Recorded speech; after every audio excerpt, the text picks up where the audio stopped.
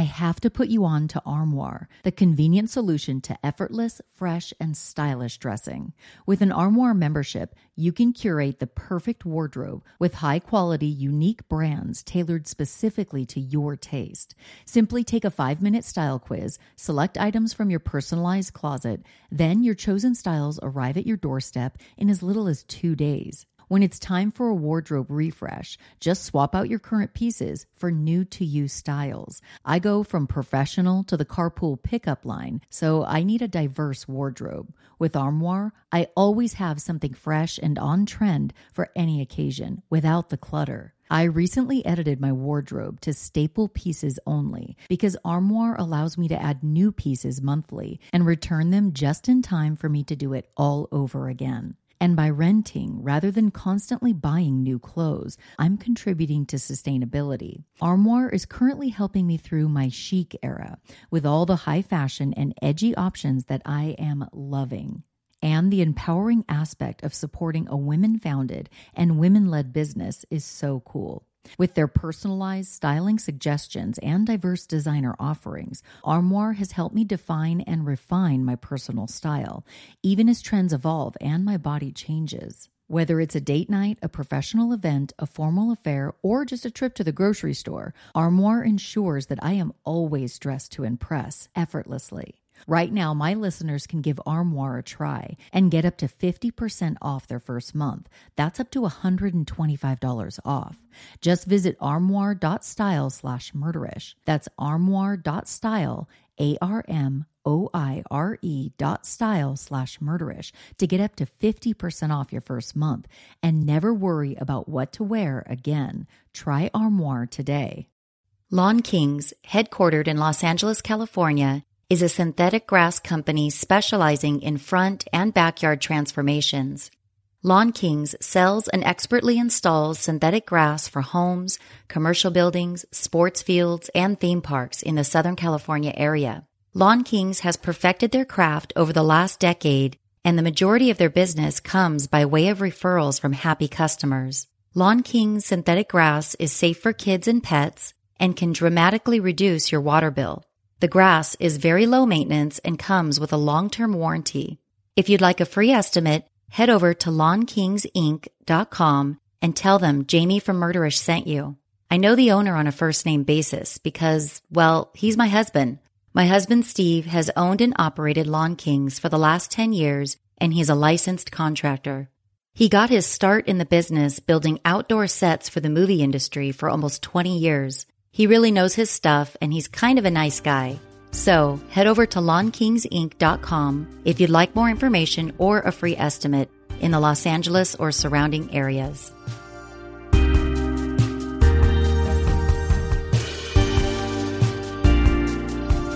Hey everyone, it's Jamie. Welcome to another episode of Murderish. I'm glad you're here.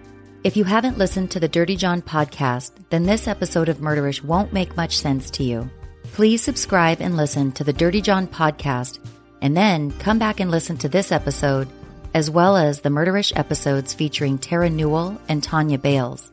With all of that said, I'm really excited about this episode because I got to have a conversation with Emily Meehan, who is Dirty John's oldest daughter.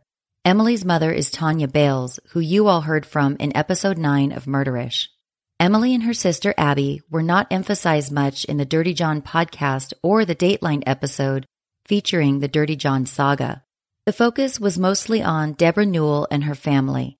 This made me especially excited to talk to Emily because her side of the story really hasn't been told. Until now, that is. Emily was 5 years old when her parents divorced. In true Dirty John fashion, John Meehan left his family and drained their bank account, leaving Tanya with only $23 to support herself as well as her 2 daughters. Emily opened up about her life with and without John Meehan and gives great insight into who John was as a father. She also talks about the half-sister she has as a result of one of John's affairs, as well as the medical condition John had which made his organs ineligible to donate after he died. Emily is a lot like her mom, strong, smart, and driven. She's about to graduate from Augusta University with a degree in nursing. She talked about the possibility of becoming a midwife after she graduates. She's got a fun YouTube channel called M and Dex. That's E, M as in Mary, the ampersand sign, and Dex, D-E-X. I hope all of you will enjoy hearing from Emily as much as I did. So, let's get into it.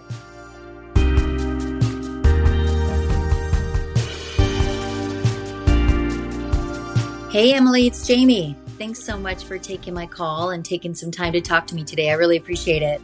Of course. I had so much fun talking to your mom yesterday. She's a really, really cool lady. Oh, gosh. So, yes, I just, it's been so interesting, obviously, with the success of the Dirty John podcast. You know, everybody's just so fascinated by the story. Luckily, it had such a, there was a good outcome for all of you guys who are innocent people, involved in the whole thing. But it's just been so fascinating. And so I was really excited to talk to not only Tara, but your mom, you and your sister, because I always like to know just a little bit more about like the characters in the story and kind of what your thoughts were, regarding it. I'm sure it was, a life-changing event, not only for, what happened to John, but then also just the success of this podcast, right? Definitely. Yeah. So I'll dive right in. I have got, plenty of questions for you. What were some of your memories from the time when John was still in your life? I do not have that many memories of him actually when we all lived together as a family. I remember big events like my sister being born and small things like that. But most of my memories are of when we had visitation together. And there was also visitation with my counselor in the counseling office. And we always had to have a supervisor, whether that be a family friend, one of John's sisters, and ironically, my stepdad. Oh, wow. Yeah, and I think my dad, he actually requested for my stepdad, Augie, to be a supervisor. Really? And that was just one of the manipulative ways that he tried to get at my family, was for him to be watching as he spent time with me and my sister. Wow, almost just to kind of like rub it in, sort of. Absolutely, yes. Wow, I didn't know that. So John, your biological father, is basically making sure that your stepdad, who sounds like he was, your stepdad played a very good fatherly role for you and your sister. And he just wanted to like take a dig at him, it sounds like. Yes. Oh, that's so crazy. I don't know why I'm so shocked by every time I learn something new about Meehan. I don't know why I'm shocked but I am shocked because it's almost just like non-human. He was so vindictive and just so like him against the world, it seemed like. And he was just going to get back at everybody. Right. And in hindsight, I mean, I was really young. I was 5 years old when they got divorced. But, you start to, after this podcast, I really asked myself, did he have the ability to love? Right. And if he did, that would hopefully have been me and my sister. But my mom went through hell in court trying to get custody. And I wonder if those intentions of his were actually to get custody or just to even more so drag her along. That's always been a question of mine that unfortunately won't be answered, but something I've thought about. I can understand that. Like that, and that was actually one of my questions is that, I mean, looking back, like you said, it seems like almost everything John Meehan did calculated to serve him and not to serve the other person. But you would think at the very least, if he's going to have a real connection with someone, it would be his children. And that was my question to you. Is it like looking back, do you feel like he ever had a real human connection with you and your sister, even in the slightest? That's a hard question because, well, when I was younger, I obviously felt loved, but I was confused because he never showed up to any of me and my sister's dance competitions. My mom always extended that invite. Sometimes we would be out and my mom would be getting errands done, be getting ready for my dad to come pick me up for these scheduled visitations. And we would come home there would be gifts on the front porch, but he did not wait to come and pick us up. Mm-hmm. But then again, I asked myself, I wonder if it would have been different if I was a boy. Sure. And I say that because it seems like John did not like women. Yes. And even though I was a little girl, I just wonder if it would have been different if I was a son. Yeah. And, girls always really take after their mother and follow their mother. Mm-hmm. And I wonder if it just would have been different in that aspect.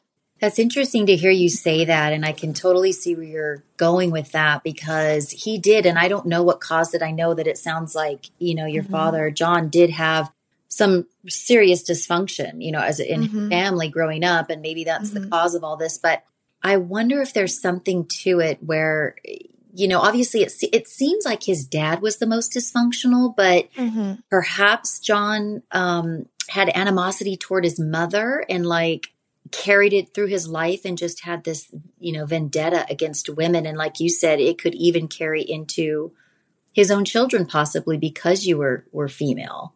Definitely.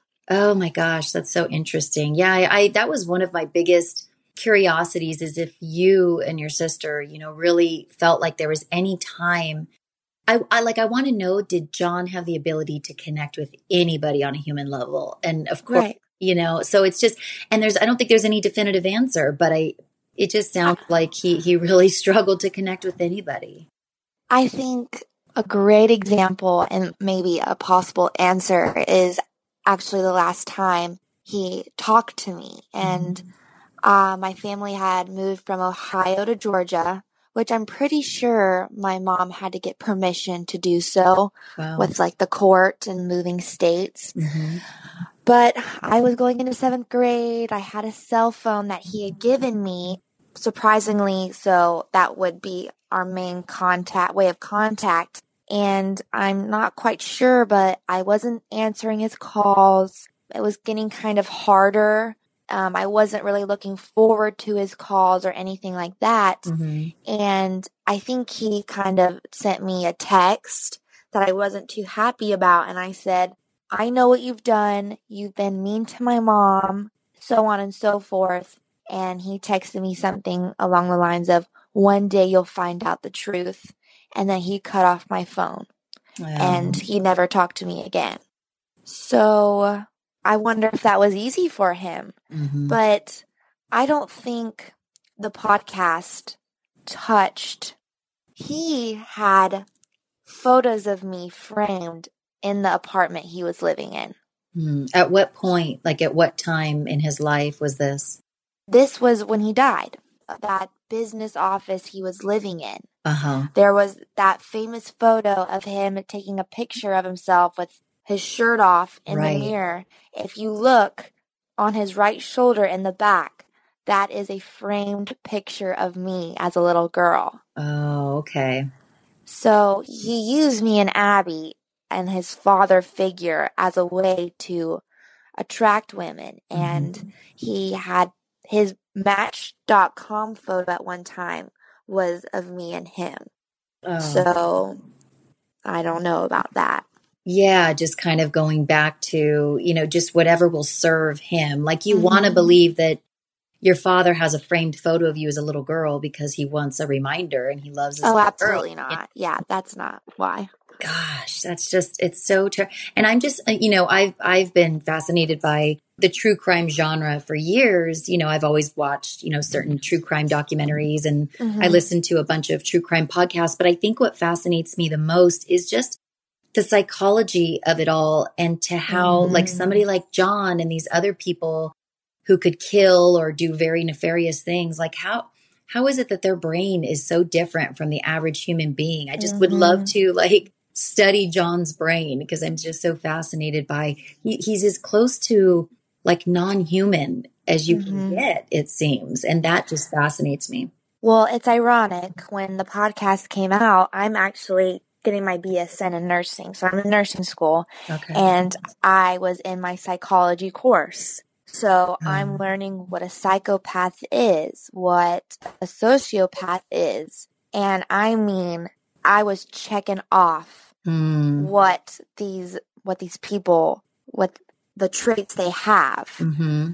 And I think what surprises me and what interests me is how successful he was at one point. Yes. And how smart he actually is. Even though he did fail out of law school, I'm sure he could have made it. But he went through nursing school, which one is not Mm-hmm. by any means. And he went to anesthesia school, which that's a successful career. Mm-hmm. And then again, some of the things he did questions my thoughts of his intelligence. Mm-hmm. Just the way he went about things. If he was so articulate, some of the things just I question. So And I absolutely agree too. It's like there is no question that John was highly intelligent. I mean, even from a kid. I mean, they said he was getting straight A's and school just came easy for him, and to be running these scams, successfully for so long, or I shouldn't say successfully because it almost always it would blow up in his face, but then he would regroup and do it again, and he had his scam strategy down packed, and he was able to do it for a long time. And unfortunately, it does take an intelligent person to be able to pull that off. Do you think that he started making mistakes though, because not because he wasn't intelligent, but because of the drugs? Do you think that affected, obviously, the way he would think, and maybe he slipped up on his game because he was on drugs? Well, one of the things that I've talked about with my mom is there comes a point in a drug addict where they just need drugs to function. Mm-hmm. So on some level, he might have not been high all the time, but if he wasn't feeding his drug habit, then he definitely, his game, quote unquote, wouldn't be on point with these schemes. So there's that to take into consideration, but definitely drugs probably helped him make mistakes. But it was surprising to me that he had no money saved. And I would ask, if I could, what was your end point? Mm-hmm. Did you think you were going to stay with Deborah forever and that was your golden ticket to your retirement and not having to worry? Because he was getting older. Sure. And it's still a question whether he knew if he had kidney cancer or not. That's what they found in the autopsy, and ultimately why he couldn't donate any of his organs. But I just wonder what are you trying to get at? Yeah, because I know, because I just wonder, obviously, an average human being who's a logical thinker would go, well, I've got to figure something out because this is not a good long-term strategy for me. Right. But I just wonder if he was so, so arrogant that he truly thought no, I can do this forever. This is going to work out, Yeah, absolutely. It's insane. It's also, I find it interesting how quickly things went south with him and Deborah versus him and your mom. He was able to maintain for 10 years with your mom, give or take. That is something no one understands. And when I talked to my mom, it was a normal marriage. Yeah. A happy marriage. She had 2 kids. They had a house. They were both successful in their careers. And my mom barely takes a sip of alcohol. And I don't think anyone understands how that happened. And part of me is like, okay, did he actually maybe really love my mom at one point? I mean, you think for someone like that wouldn't last. Sure. So that's a big question mark in my head as well. Yeah. But it seems as soon as he was able to access surgical narcotics, then he was like, okay, I have my life. Yeah. I don't need this life anymore. Yeah, it seems like maybe that was a turning point for him. And certainly it seems like by the time he was with Deborah, his drug abuse had gotten much worse. And he was probably internally in a lot worse shape, just from the long-term drug use. Who knows? And maybe that's why it blew up in his face, so quickly with her versus your mom. I don't know. But that fascinates me that he was able to sustain for a decade with your mom. And then in the end, he was just spiraling down quickly. So very much so. Yeah. So interesting. So I know you mentioned earlier that after your mom and John separated, he wasn't really, coming to any of your dance rehearsals or anything like that. But when they were together, did John do normal dad things with you guys, like take you to soccer or make you lunch for school or any of those things? I want to say yes, and I like to refer to him in those years as like a Disney dad. Like over the top gifts, just trying to make him like hype himself up as being a good father. But when reality, he would get home from work, and this is what my mom tells me. She'd be like, okay, I'm going to go cook dinner, spend time with your kids, and he'd be in the room with us, and then he'd disappear. And he would go up to his room, and he'd be knocked out. And near the end, my Nana, my grandma, she cleans houses, and she was cleaning ours, and she would be finding Band-Aids in his socks. And that's, would you ever suspect anything from a Band-Aid in a sock? Not at all. No. So innocent. But that's where he was injecting himself, so he wouldn't have any track marks on his forearm. Gotcha. But that from what she's told me, those are probably only the little subtle hints with him and us as kids, But other than that, we would go to Disney World. He would be home, things like that. But I don't remember when he lived with us. Yeah, because you were young. So you're the older sibling, right? Abby's a little bit younger. Yes. And how many years apart are you and Abby? We're 5 years apart. Oh, okay, so she was little, like I know because I think I remember your mom referencing a diaper bag for Abby when they were doing like the handoff of the kids. Okay, so she was just a toddler. Well, when he left, I think she was only a few months old. Wow. Gosh, and that makes the hair on my arm stand up just as a mom, because how hard must that have been on your mom to just be with two very young children, one of them in diapers, a baby, and she's just alone with no support. I can't imagine. And the cherry on top is he emptied out their bank accounts, and she had $23 in her wallet. That's just pure evil. I just can't even imagine your mom, just talking to her, I can tell she's a very strong woman and like a Absolutely. very, I could tell very mentally strong, and she's very, logical and practical, it seems like. So somehow she was able to figure out how to support you guys on her own. And I have so much respect for her. How did she do that? I mean, I know you were young, but maybe you've had conversations with her.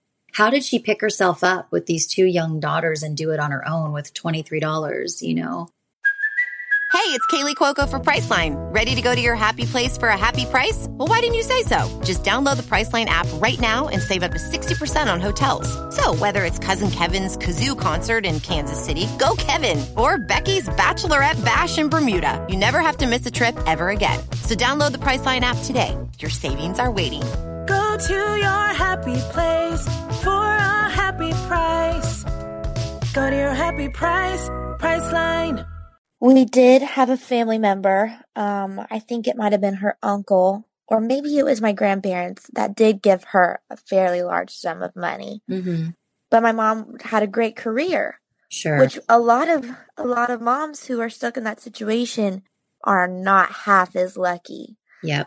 When it comes to that. So that was her only choice, was to keep going, and she went to work every day. We had to move out of our house because we obviously could not afford it anymore. Sure. And that's what she had to do.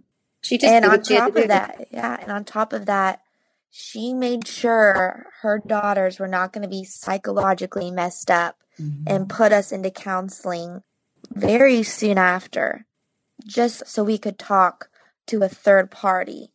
And it was mostly for me, just because I was a little older. I kind of knew what was going on. But I mean, I don't know what else a supermom is.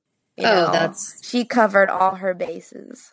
She sure did. Yeah. When I spoke with her yesterday, she was like it made so much sense. She sounds so logical and so proactive. Like the fact that she said, look, I was forced to share custody for a while with my daughters, and that broke my heart. But I also at the same time didn't want to instill fear in my daughters. I didn't want, my daughters to feel scared, but I wanted them to be aware. And I thought that was just like such a powerful statement as a mother. That's the absolute right thing to do, in my mind, because why would you don't want to give your daughters anxiety and fear? I mean, yes, it's a very fearful situation, and certainly your mom was afraid, but to put that on you guys it's not fair because you guys are just kids. But what she did do is she made you aware, and she kind of like went over the rules. It sounds like she said, your dad is not allowed to check you out from school. Like she made sure that you guys understood the boundaries so that you stayed safe. I think that's just so smart of her to do that. And on top of telling us that, I mean, she had to tell our teachers, which that's so confusing. And that she had to warn, if he really was going to come and get me, I don't think he was going to come and check me out. I think he was going to find what classroom I was in and just, try to, or like in recess, try to get me to come to him. And, I don't know if I would have been like, no, I did not like school. So yeah, any way out, I would have been like, okay, this is my dad, yeah. Yeah, no, I do understand. And you're so young, even and again, as parents, even though your mom did all the right things and letting you know the boundaries and what was okay and what was not, still as a kid, it's so easy for you to be like, oh, my dad's picking me up from recess. Yeah. Cool, let's go. So that very well could have happened, and it wouldn't have been your fault, obviously. But and even going out of the country, we were planning a family cruise, and when you do that, you have to go to court and have the other parent allow it. And he told the judge, I will sign the paper if I get one night alone with the girls. Ugh. And thankfully, the judge said, hell to the no, and let us go without his permission. And even on these visitations, I do remember him saying, I'm going to take you to California. I want you to meet the family you have. And I think that was going to be his intention, was to take us back to California if he had the chance. Oh my gosh. And he was even trying to manipulate the situation when your mom was just trying to take you on vacation. Luckily, the judge was like, no. Yes. I can see right through you, buddy. But oh my God. And how unfair is that? I totally get it that we have to have like a fair and balanced, like a system, but like how unfair is it that your mom has to ask basically like for his permission to take you out of the country? And honestly, what a hassle, what an inconvenience for her. And what talking about these court laws and issues, she was able to get a restraining order. But the thing with restraining orders is they expire and you are not allowed to get a new one unless they do something, which blows my mind. That's crazy. But, she really did feel unsafe at times. And even before we had Augie, it was just the three of us in a house where he knew where we lived, obviously. And I just wonder how hard that was for her. Oh, I spoke with her just a little bit about it yesterday. And I can't even begin to understand, the anxiety she probably had every single day when you don't even feel like it's the terror of, I don't know when something bad is coming, but it could be right around the corner. She must have felt something like that. And that's just like such a terrible way to live, but I'm just so glad that, nothing did ever happen with her. And you guys are all doing well today, which is so awesome. Yes. In spite of it. I learned something new yesterday that I didn't know, in that your mom said that you and your sister have a half sister. And I understand she wants to stay anonymous, so we will totally respect that. I'm just curious, how did you feel when you learned you had a half sister, and do you have any relationship with her? That was hard to hear just because of how close my half sister and my little sister are in age. Yeah. I don't know, but I think it's just a few months. I mean, I'm a pretty happy-go-lucky person, so when I found out, I was like, oh, that's actually kind of interesting. But my half-sister has some medical issues, and she does not know that John is her dad. She knows that her stepdad is her real dad, her father, and that's how they're always going to keep it. So we do not have any contact.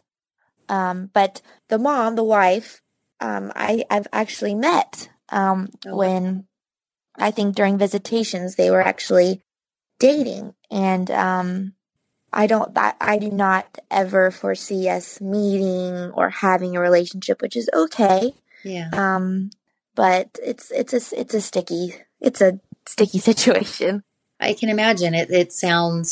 It's complicated for many reasons. And I just wonder, like for you, knowing you have, like like a sister out there, would you prefer to have a relationship with this person, your sister, or are you okay with the fact that they're just wanting to live their lives a different way, and so you're okay not having, like, I guess, it's like that sisterly connection, like, do you feel like you're missing out?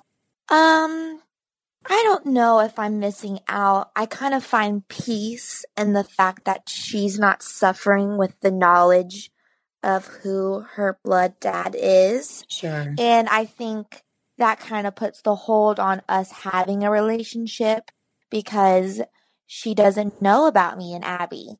Yeah. And then that would open the door of her finding out. So I'm actually happy she doesn't know. I find peace in it. She's a very happy girl. And I find peace with that. Yeah, that makes sense. And I think it's a good attitude to have. And again, that it's kind of a sticky situation, but luckily, for her own peak, she has not had to endure, I guess, necessarily any suffering from this situation, right? She's been able to live her life and good for her, right? And she has her dad. That's her dad. And it worked out.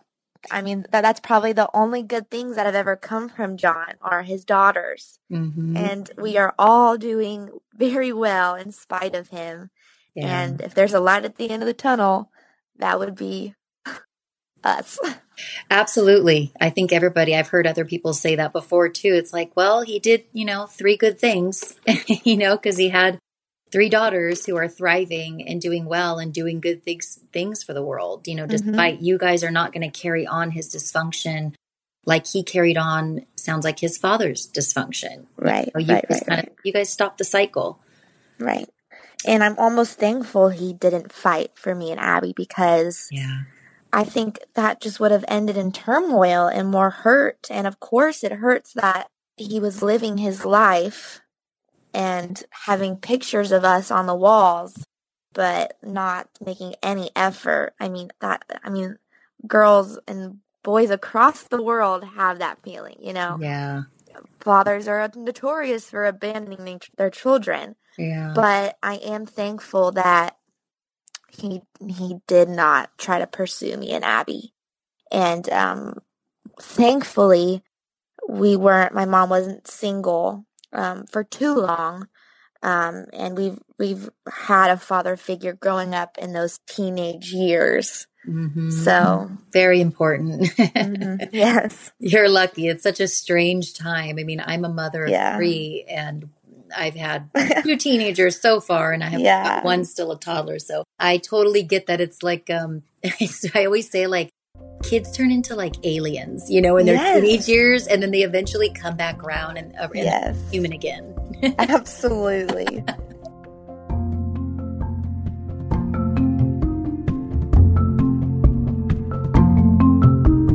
Freshly is the easiest and most convenient way to eat healthy no matter what life throws your way. Freshly's team of chefs create all-natural, gluten-free dinners and deliver them fresh to your door. So even if you get stuck at work late, you can still come home to a delicious dinner cooked by a chef. No more worrying about having to figure out what's for dinner, and especially no mess to clean up after.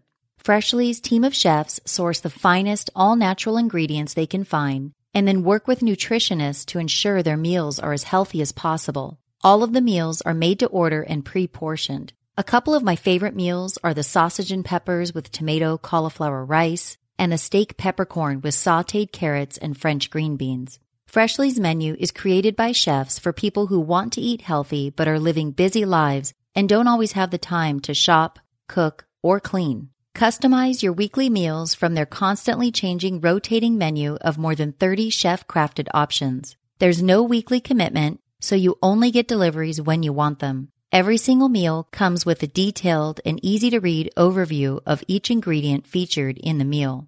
And let me tell you, there's nothing better than knowing that no matter what happens in my daily life, that I have a chef-cooked dinner waiting for me at home. Check out this week's menu created by Freshly's chefs and get $25 off your first order of 6 chef-cooked dinners, plus free shipping. To get this exclusive discount, head over to freshly.com/podcast. You'll feel so relieved to come home to a chef-cooked meal every night with Freshly. That's freshly.com/podcast for $25 off your first order.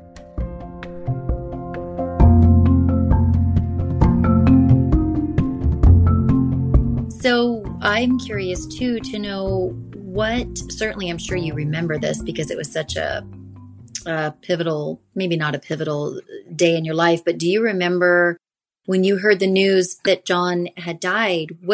How did you feel about it? What were your thoughts? So he died my first week of nursing school, and I was unaware. And my mom was told, and that following week, my family was coming to visit me for my white coat ceremony. And that is just like an induction into the healthcare world. And I got my white coat, and my mom wanted me to enjoy that. And almost immediately after, we got back to my apartment, and she asked my stepdad to leave, and she sat me and Abby on the couch, and I knew that it was something to do with my dad, but the way she told it, I initially thought that he killed her. Oh, interesting. And I burst out, and I was like, oh no, did he kill her? Like that, I mean, I'm just very blunt like that. Yeah. And I'm sorry, you thought he killed Tara or Deborah? Tara. Oh, gotcha. Okay. Yeah. And so my mom was like, no, your father is dead. And my sister, she's the sensitive one. Yeah. And she started crying immediately. And I thought it was comical. Really? Because I like to use the term desensitized. Sure. Like if I am telling someone about my dad or the story, it's almost like I'm telling someone else's story. Sure. So I wasn't upset at first. I was like, well, what a way to go. I mean, if there was any way for him to go, I mean, I don't really, it's hard to come up with words. But it definitely hit me a week later. Yeah. And I became anxious, and it makes you think of all the memories. And then I start to learn that he's had a life that I've only been imagining what he's been doing. And it made me sad that my biological father was doing this and was planning to do that. So that was very hard to grasp. And I think the stress of starting nursing school didn't help either. And I worked my butt off to get into nursing school, and I was angry that I was having to deal with this. And I was just angry at him. I was like, come on, like I can't catch a break. Yeah. But like I said, I've become desensitized to it now again. And I don't know if embarrassed is the right word, but I went through almost like a self-examination of is there any trace of me? Is there any trace of him in me? Mm. And, I think I just started to think like that. And I'm like, I'm his daughter, like I'm his blood, like I'm half of him. And that it hurts my self-esteem. Yeah. When I talk about it and when I think about it. But then again, I'm like, well, if anything, I have a golden mom who I want to be just like her. Yep. But that was a self-conflict I did have. And my sister did take it a lot harder than I did, but I cope with things differently. So. Yeah, and it's very honest of you to share that, even though obviously there's nothing obvious, and you know this because I know you're a smart girl and you're logical, but I totally understand. It's like there's nothing for you to be embarrassed about. There's nothing for you to worry about, because I truly believe, like, you're so lucky that, yes, of course, you have John's DNA. You do, but you were heavily influenced by your mother, which is probably the reason you're the person you are today and will always be the person that you are, Absolutely. Yeah. So you're just so fortunate. I mean, imagine that you had John and then a mom that just wasn't as or as caring, It'd be a totally different story. For sure. And one thing that your dad contributed as well, and your mom too, you have two very smart parents, Yes. Yeah. So it sounds like you and your sister definitely have benefited, from that. And so, but I can understand where you're coming from, kind of feeling, maybe some embarrassment or whatever, even though everybody who hears this story is like, oh my gosh, there's nothing for you to be embarrassed about. But I can understand you feeling maybe that way for a while. Yeah. Let's see. So, I know. So your mom had mentioned that John actually reached out to you on Twitter not long before he died. I found that so fascinating. What do you think his intentions were with that, with reaching out to you? I have no idea. And I tried to put the timeline together of where Deborah and him were in his relationship. I can't come up with any logical reason of why he wanted to talk to me. And in this tweet, he tweeted me a picture of me and him and said, I have something to give you. And I did debate it. I did debate.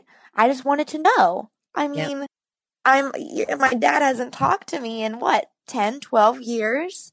And now he does. You're lying if you say that you wouldn't think about it. Of course. My mom, I don't want to say she talked me out of it, but she said, Emily, I'm just telling you, you will be opening a door that is hard to close. Yeah. And I don't know what he wanted. I really don't. There's nothing I could have benefited. I know that. Yeah. So it probably was good advice from your mom, But when I think about it further, he had told Deborah that I was in not boarding school, but in school, and that my sister did water polo.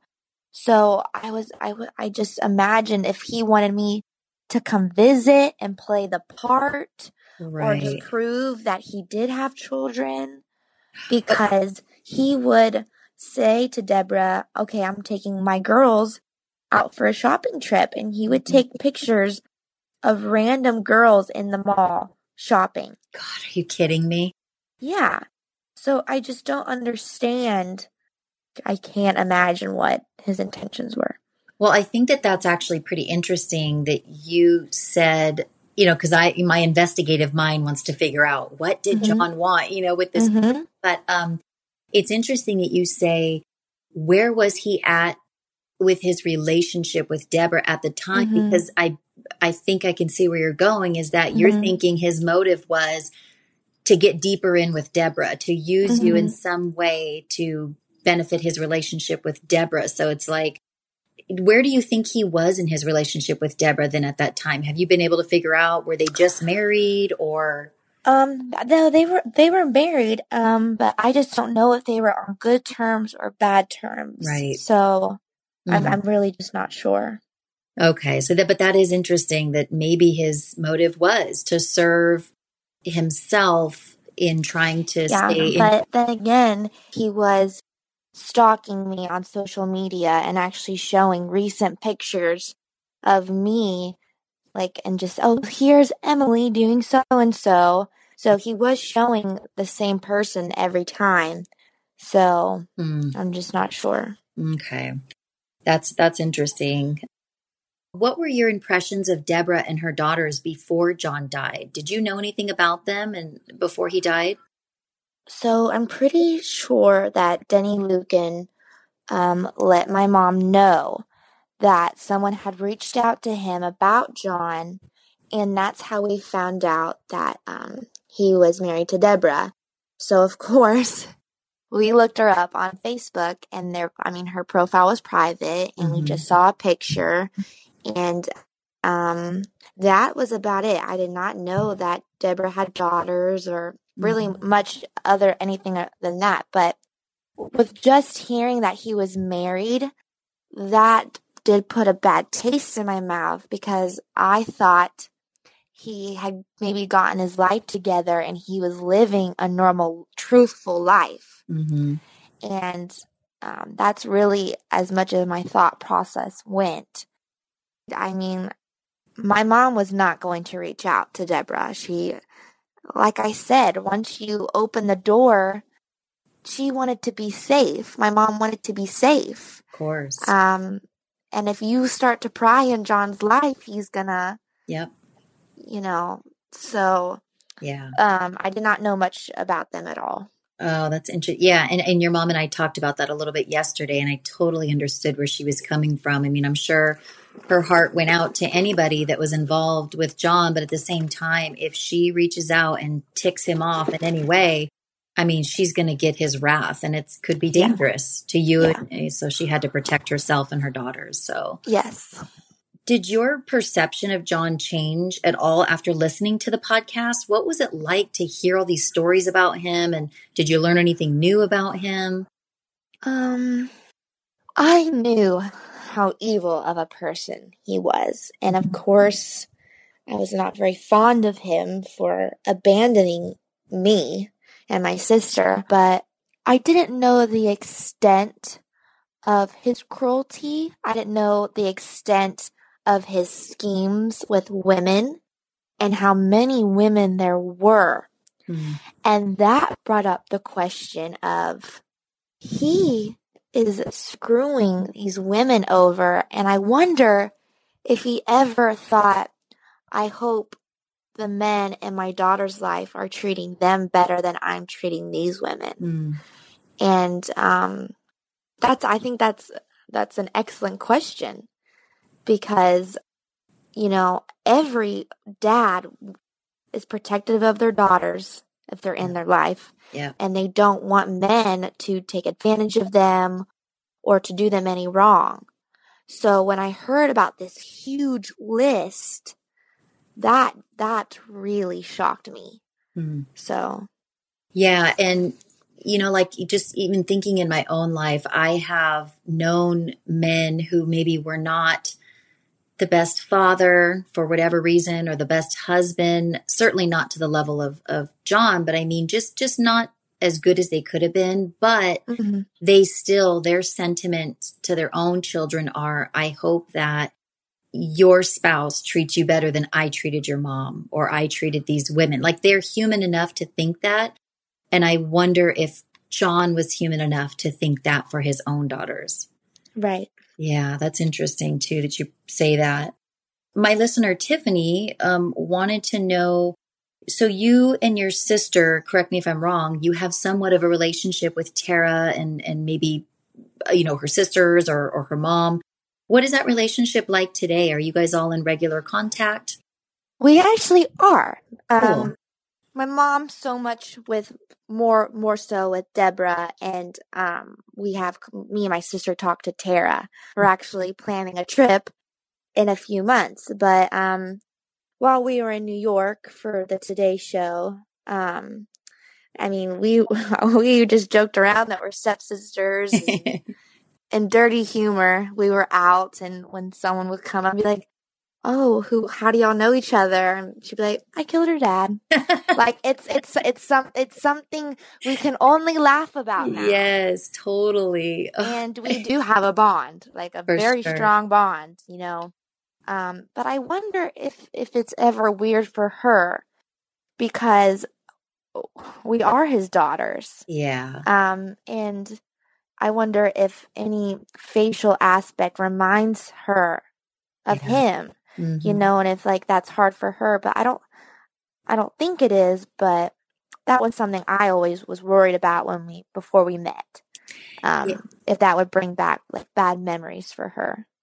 That's interesting. Yeah, because, when I talked to Tara, it terrified me when she said this because I could almost just like picture her in this moment being so afraid. But she said, kind of during the attack, there were times when John's face was kind of right in her face, and that freaked her out. She didn't want his face, like anywhere near her. So it's interesting to hear you say you wonder if she ever looks at you or maybe your sister and thinks, oh, like almost like a flashback, like that looks like John, and then also I talked to Tara and I asked her, and I almost felt bad for asking because I know that she's had some level of PTSD after this. I mean, how could you not, right?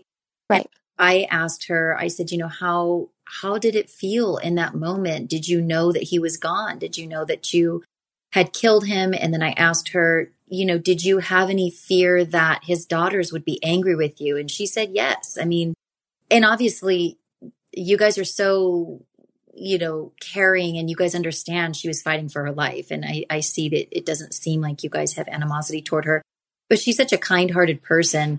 She was fearful, that you all would be upset with her, and she carried that on her shoulders. Yeah. That was squashed almost immediately, when that was brought up, but none of us were upset. Yeah.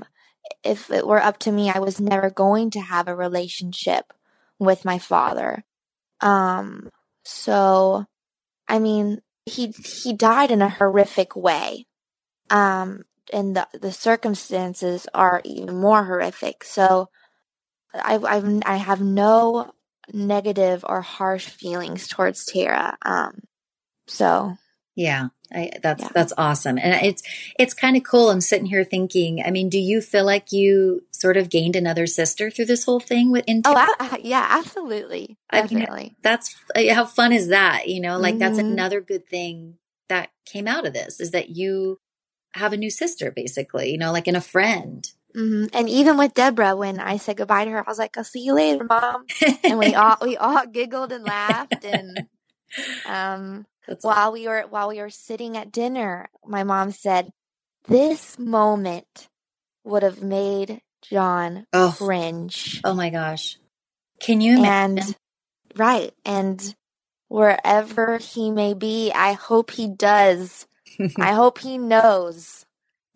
Just. I mean, whatever you were trying to accomplish, that this is the best karma.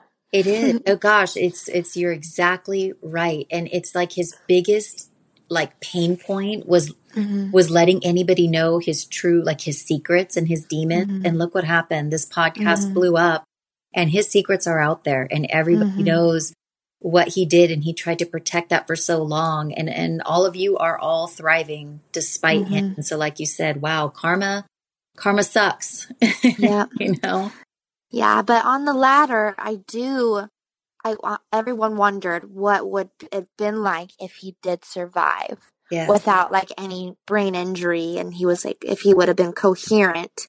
And I think we're all thankful that he didn't. Yeah. Because who knows if he would have gotten a life sentence, or who knows if he would have continued to harass people from his cell, or even or even be alive, that I'm not sure. But, and I also question if I would have tried to make contact after, just to write a letter and get my final word in. And, I don't know. Yeah. And while I'm not somebody, to go and celebrate anybody's death, no matter what person you are, at the same time, to your point, if it had ended with him not losing his life, I have a feeling you all would continue to be terrorized, and I Yeah. don't think it would have been good. No, no, no, no. So, how has the podcast changed your life? How has the Dirty John podcast changed your life? It's a great reference for when people ask about my life, because you can imagine trying to explain it all, because you have to. Mm-hmm. And there's so many aspects to it. So I'm thankful for that, but it's hard to grasp how many people actually have listened to the podcast and what's being talked about happening. Mm-hmm. I think it's cool, you know. At first I was like, oh gosh, you know, this, I don't know how I feel about it. Right. But I don't know. All I can say is I'm ready to change my last name. And that's that. Yeah, I mean that Meehan name, you know, it obviously it sticks out. And as far as the number of people who have listened to this podcast, it's in the millions. So Oh, yeah. It'd be that podcast blew up. Everybody I come across, you know, because I'm obviously a huge podcast connoisseur, and Yes. any of my friends that come up and they're like, okay, what's your list? Which are the must listen podcasts? I'm like, Dirty John, no question, just listen to it and then let's discuss. You will not believe this story. You won't even believe it's true. And then of course everybody who listens, they're like, that cannot be true. No, it's just crazy. It was made for well, actually, that's my next question. It's almost like a made for TV situation. And word on the street is there's maybe a project in the works. So what can you say about that? And what are your thoughts on a possible television production? So going back to Dateline, they had such a short amount of time, airtime. And as well with the podcast, I just think there's so much more, you know, there's so many specific stories that can even lay out the picture better. So that's my one hope. I think that's a very important part of the story, maybe to highlight, you know, him leaving his own daughters. Yep. Because that just sets the tone and how his brain is, you know. He has no remorse if he has the inability to love his own daughters. So I'm excited to see how it's portrayed and how in depth they'll go into it. You know, his death, of course, is the main part, the big bang at the end, but I think the story building should be really taken into account. I think so too. And just as a fan of the podcast, you know, I would love for them to go deeper. I watched the Dateline because I'm just been completely obsessed with the story. So I'm going to read and watch everything about it. But you're right. It was very condensed, which is how they do things. And they did a great job with the hour that they had.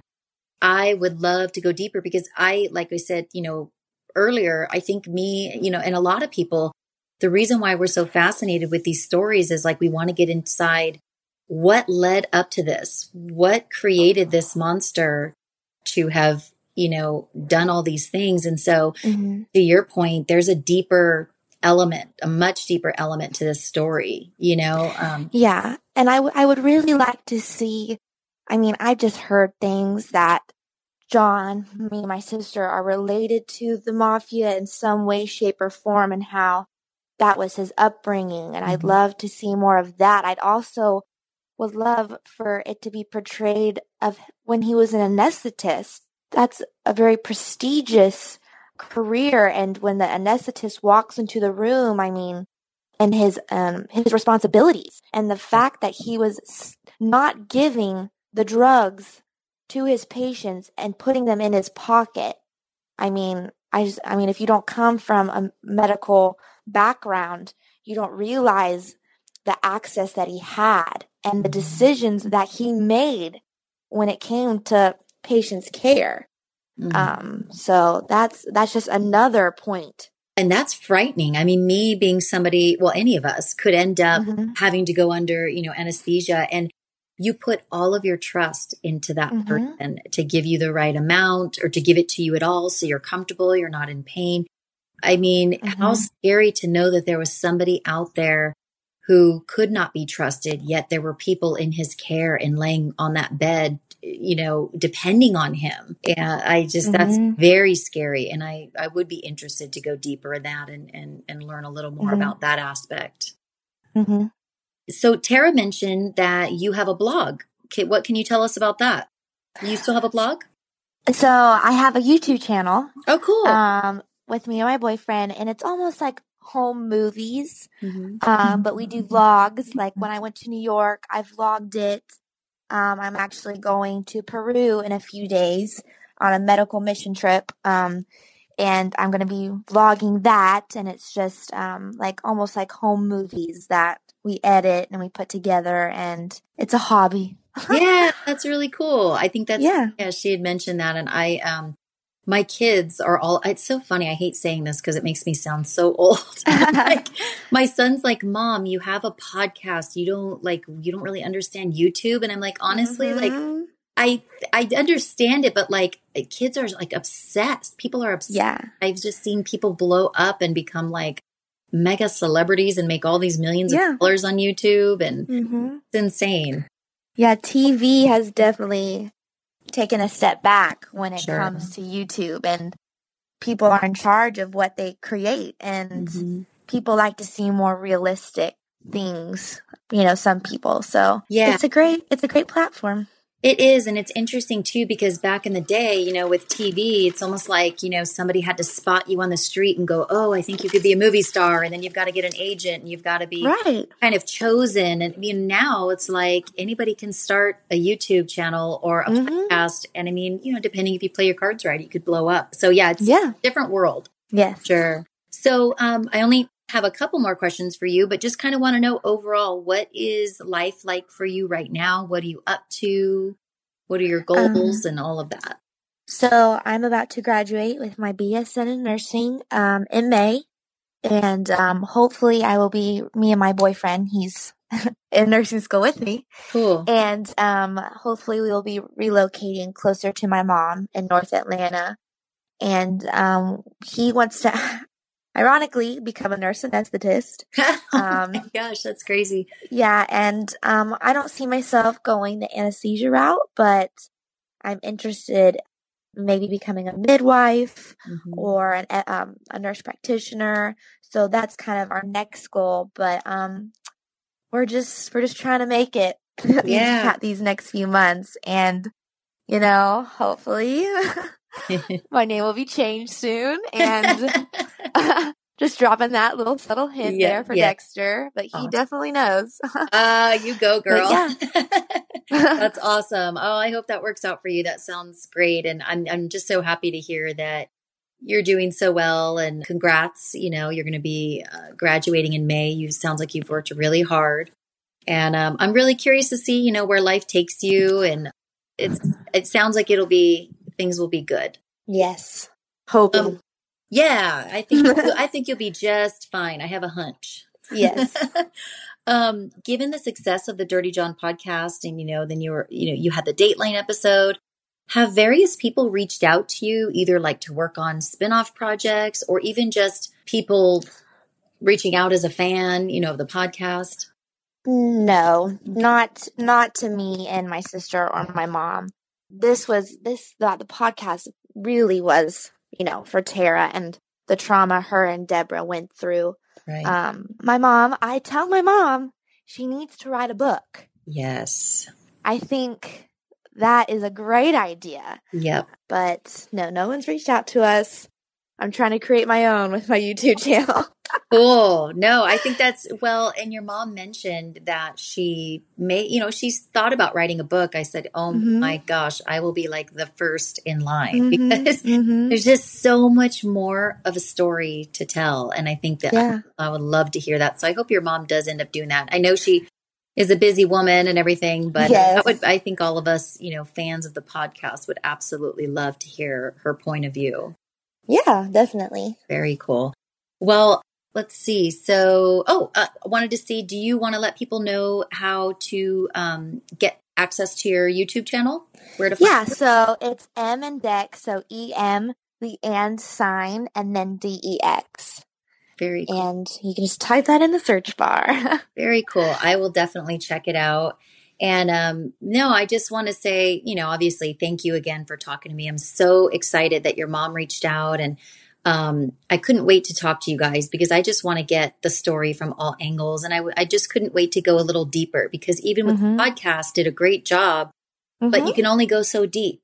And so I've learned some new things in talking to you guys. And as I've told Tara and your mom, overall, you guys allowing this to go public, whether you had any control over that or not, I mean, I think it's just such a good thing because I know for a fact that women have learned things from you guys because they've reached out to me. Just knowing that I was going to interview, some people from the podcast, they would message me on Facebook and just say, oh my gosh, these women have helped me so much. So have you heard a lot of that as well? Definitely. I mean, my mom's inbox, Tara's inbox, Deborah's inbox. I mean, it's shocking how many women have been through this or their friends actually are reaching out and saying, my friend is in this situation. This man is secluding them already. And it's like these men have a manual.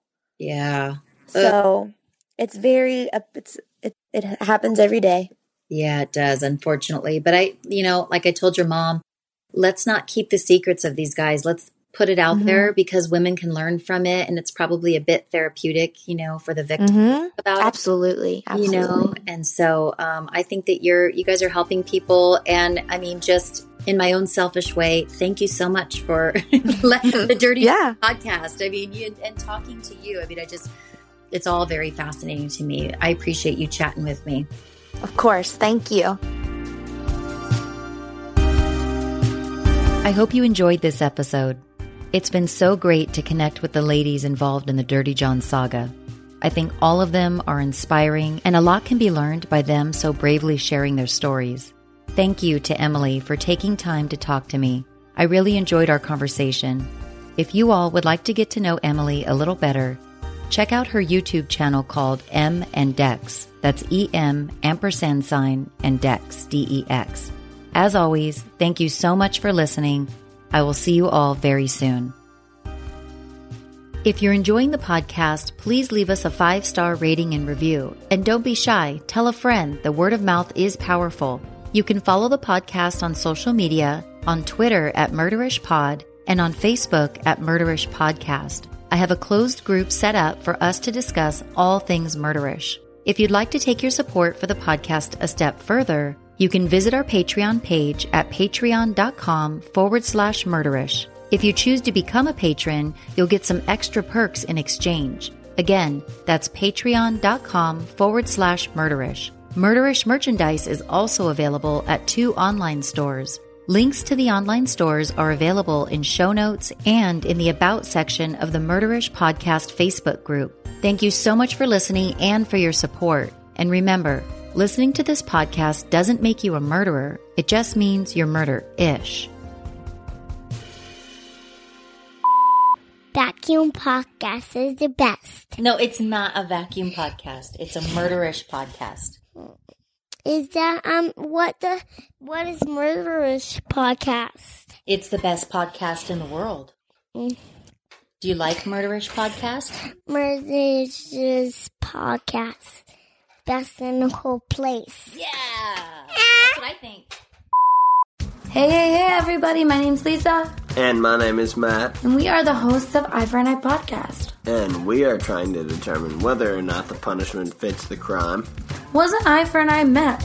Does the punishment make sense? Was it too lenient, too harsh, too rough, not enough? We're not sure, but we're about to figure it out. And do you think that we have the opportunity to determine now what happened after the fact?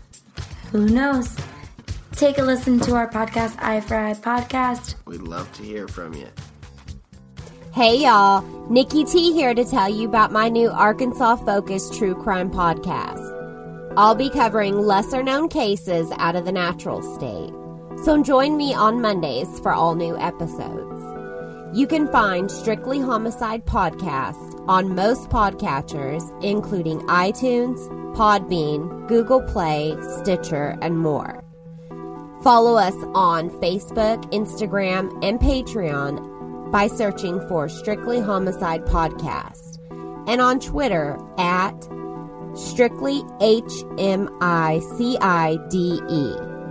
Y'all stay safe. Seeking the truth never gets old. Introducing June's Journey, the free-to-play mobile game that will immerse you in a thrilling murder mystery. Join June Parker as she uncovers hidden objects and clues to solve her sister's death in a beautifully illustrated world set in the Roaring '20s. With new chapters added every week, the excitement never ends. Download June's Journey now on your Android or iOS device, or play on PC through Facebook Games.